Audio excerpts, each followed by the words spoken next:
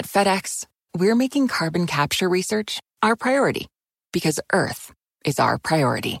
Our goal is to be carbon neutral by 2040. We call it Priority Earth. FedEx, where now meets next.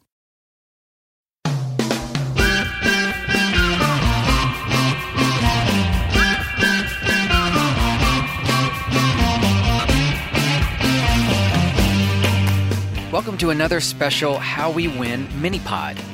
All over the country, ordinary people are doing extraordinary things. We'll hear what's happening in the field. The best antidote to anxiety is action. Today, I'm so excited to introduce you to a powerhouse organizer who is making a huge difference in Arizona as director of the Navajo Hopi campaign with the Navajo County Democratic Party. Janie Parrish is a digital organizer and social media expert who has brought her skills back home to register, organize, and turn out Navajo and Hopi voters. I'm Steve Pearson, and this is How We Win, the mini-pod.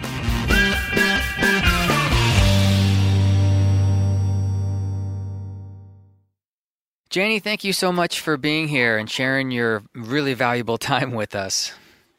Not a problem. Thank you for having me. I'm happy to be here.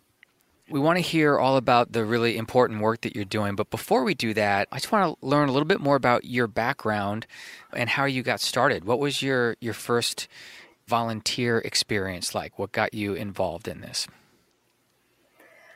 Well, I would have to say probably high school, but more so it got solidified in college. Mm-hmm. And I'm originally from the Navajo Nation, but I moved to Phoenix, Arizona for high school and then went to Tempe at Arizona State University for college. Mm-hmm. And at ASU, we've had a really big population of Native students. And there, of course, you're in a place where you're learning, you're getting activated, you're learning, you're just being so immersed in all of the things that are happening. And a very vivid memory that I couldn't remember right now is that Arizona was trying to push English-only laws when I was in college. Mm. And of course, to all of us that are Native students, that was just wrong because our languages or people have been here long before the United States. Right. And everything with that history. So we organized quickly and activated a lot of not just our Native students, but other community members and got leaders to talk about the languages and culture issues from Navajo standpoint. And I just have to say that was an incredible 2 days that we were able to host an event. And later on, as an adult, as I went to grad school, I didn't know that it was actually called organizing. We just were getting our groundwork in college. It was a great place for trying things out. And so when I got to college, I was fortunate enough to attend Harvard Kennedy School, and I took classes from good people like Marshall Gantz, who I learned a lot about his story. And when he was teaching us about public narrative and organizing, and I'm sitting there in class, and I said, "Holy crap, this is what I've been doing. I just didn't know it was called organizing, and you could take classes at Harvard for it." I was like, stories, power of stories. That's who we are. We come from oral traditions. And when he talks about using stories to overcome these things and motivate people, I'm like, that's exactly what our leaders have done. Yeah. And they go into our creation stories and these teaching stories that we've had for time immemorial because they are things that we need to learn from and in that word or in those frameworks move us to action. So I think that was really a lot of my early beginning. Well, that's pretty good pedigree coming. And just for those who don't know, Marshall Gantz is kind of a household name for most organizers who do this work, but he helped organize with Cesar Chavez and Dolores Huerta and the farm workers movement and developed what you were just talking about, public narrative, which is a way to share your story and catapult people into action, and applied that to Obama's organizing model and is like a rock star instructor for a lot of our organizers. So that's pretty darn good pedigree to come from. Thanks. So let's talk about the work you're doing right now, which is so important. And obviously, there has not been a more disenfranchised group of voters than Native Americans. And your community has also been extremely hard hit by the coronavirus. So tell me about the work that you're doing right now. What are the challenges and where are you seeing the most success? Sure. Well, when COVID started hitting our communities, I was still with Emily's List. And at this point, we were all working remotely and I was in Arizona. And I got the call to action from my leaders and my elders that said, Janie, you're doing all this wonderful, great work out there in other communities and we need you at home. And that was the most probably profound conversation I had in a long time because I was looking for that and I needed to hear that, I guess. And I was struggling with how I could contribute with COVID happening. So I left my job and came back here to work with the group that works across 4 counties in northeastern Arizona because tribal lands cross all of these. We don't kind of pay attention to the county lines. Arizona has 22 tribes, but the largest voting blocks are around Navajo Nation, where I'm from, but we also have Hopi Nation within that and White Mountain Apache and San Carlos Apache all in this area. And so when I figured out a way to say, all right, let me do this.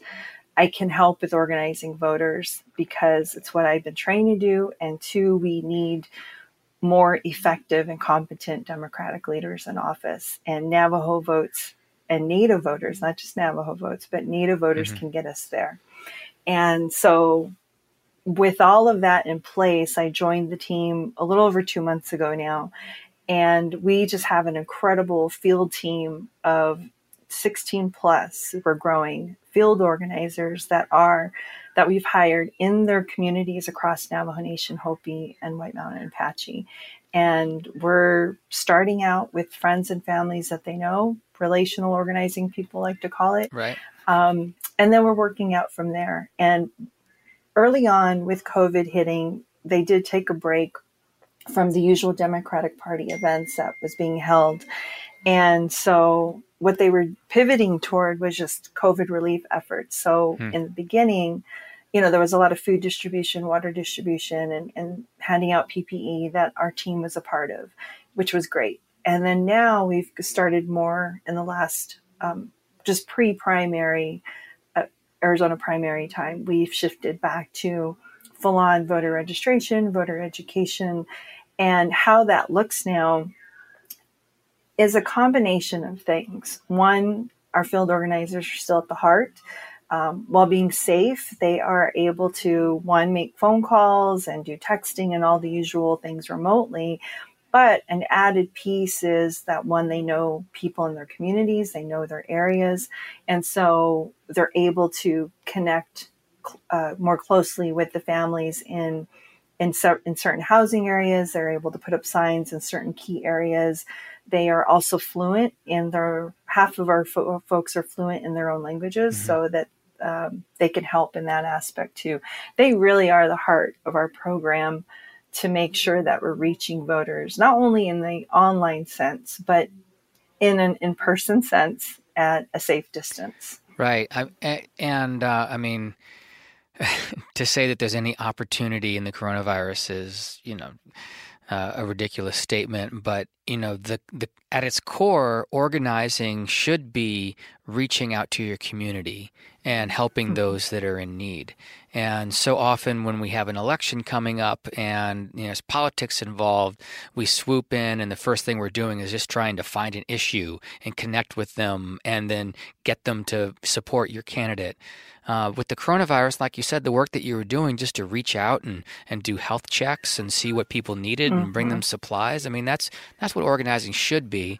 And then you're building those relationships so that when you go back and say, okay, we're really trying to build power so that we can not have such a terrible response to the next health crisis that we have, and bring people in, it's that much more effective because you are the people who have been on the ground helping in those communities already. Absolutely. We have so many great stories from our organizers that have been sharing with us, and we're recording them, and we're going to be sharing more of them soon. But one that just sticks out all the time is Jonathan Yazzie, who's from Trelawney Lake in Navajo Nation, and he lost 5 family members and additional people in his community to COVID. But yet he's still out there helping with distributions of food and water where he can, and helping us talk to voters. It's amazing. He's amazing. Wow. Well, how can our listeners, both in Arizona or outside of Arizona, help out with what you're doing? Thank you for asking. We've launched the 2020 Native Organizing Fund.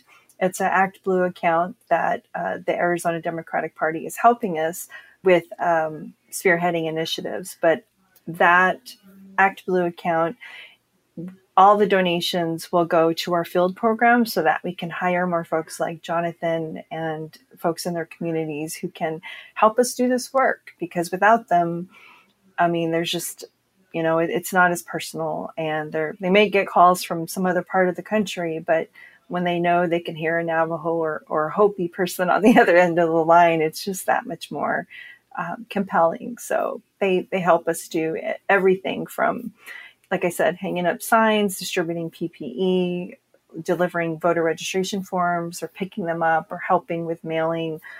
They do a variety of things. And so the more folks that we're able to hire, especially now when a lot of folks don't have jobs, it's another way for them to connect and tell their stories and their issues, and to elected leaders of what they want to see prioritized. Right. So that's great. So we will put a link to that on our swingleft.org/podcast page. What was the web link for that again?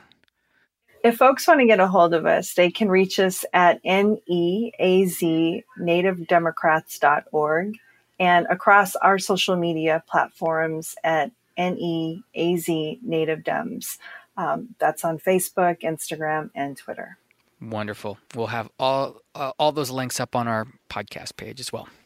Thank you so much, Steve. Janie, thank you so much. I really appreciate all the work you're doing, and it was such a pleasure to talk to you. Thank you.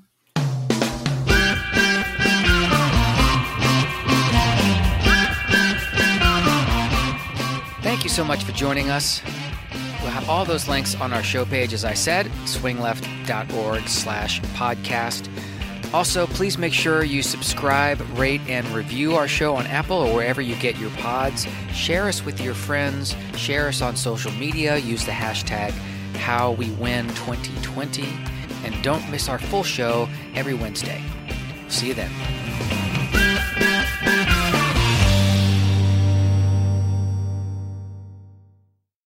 MSW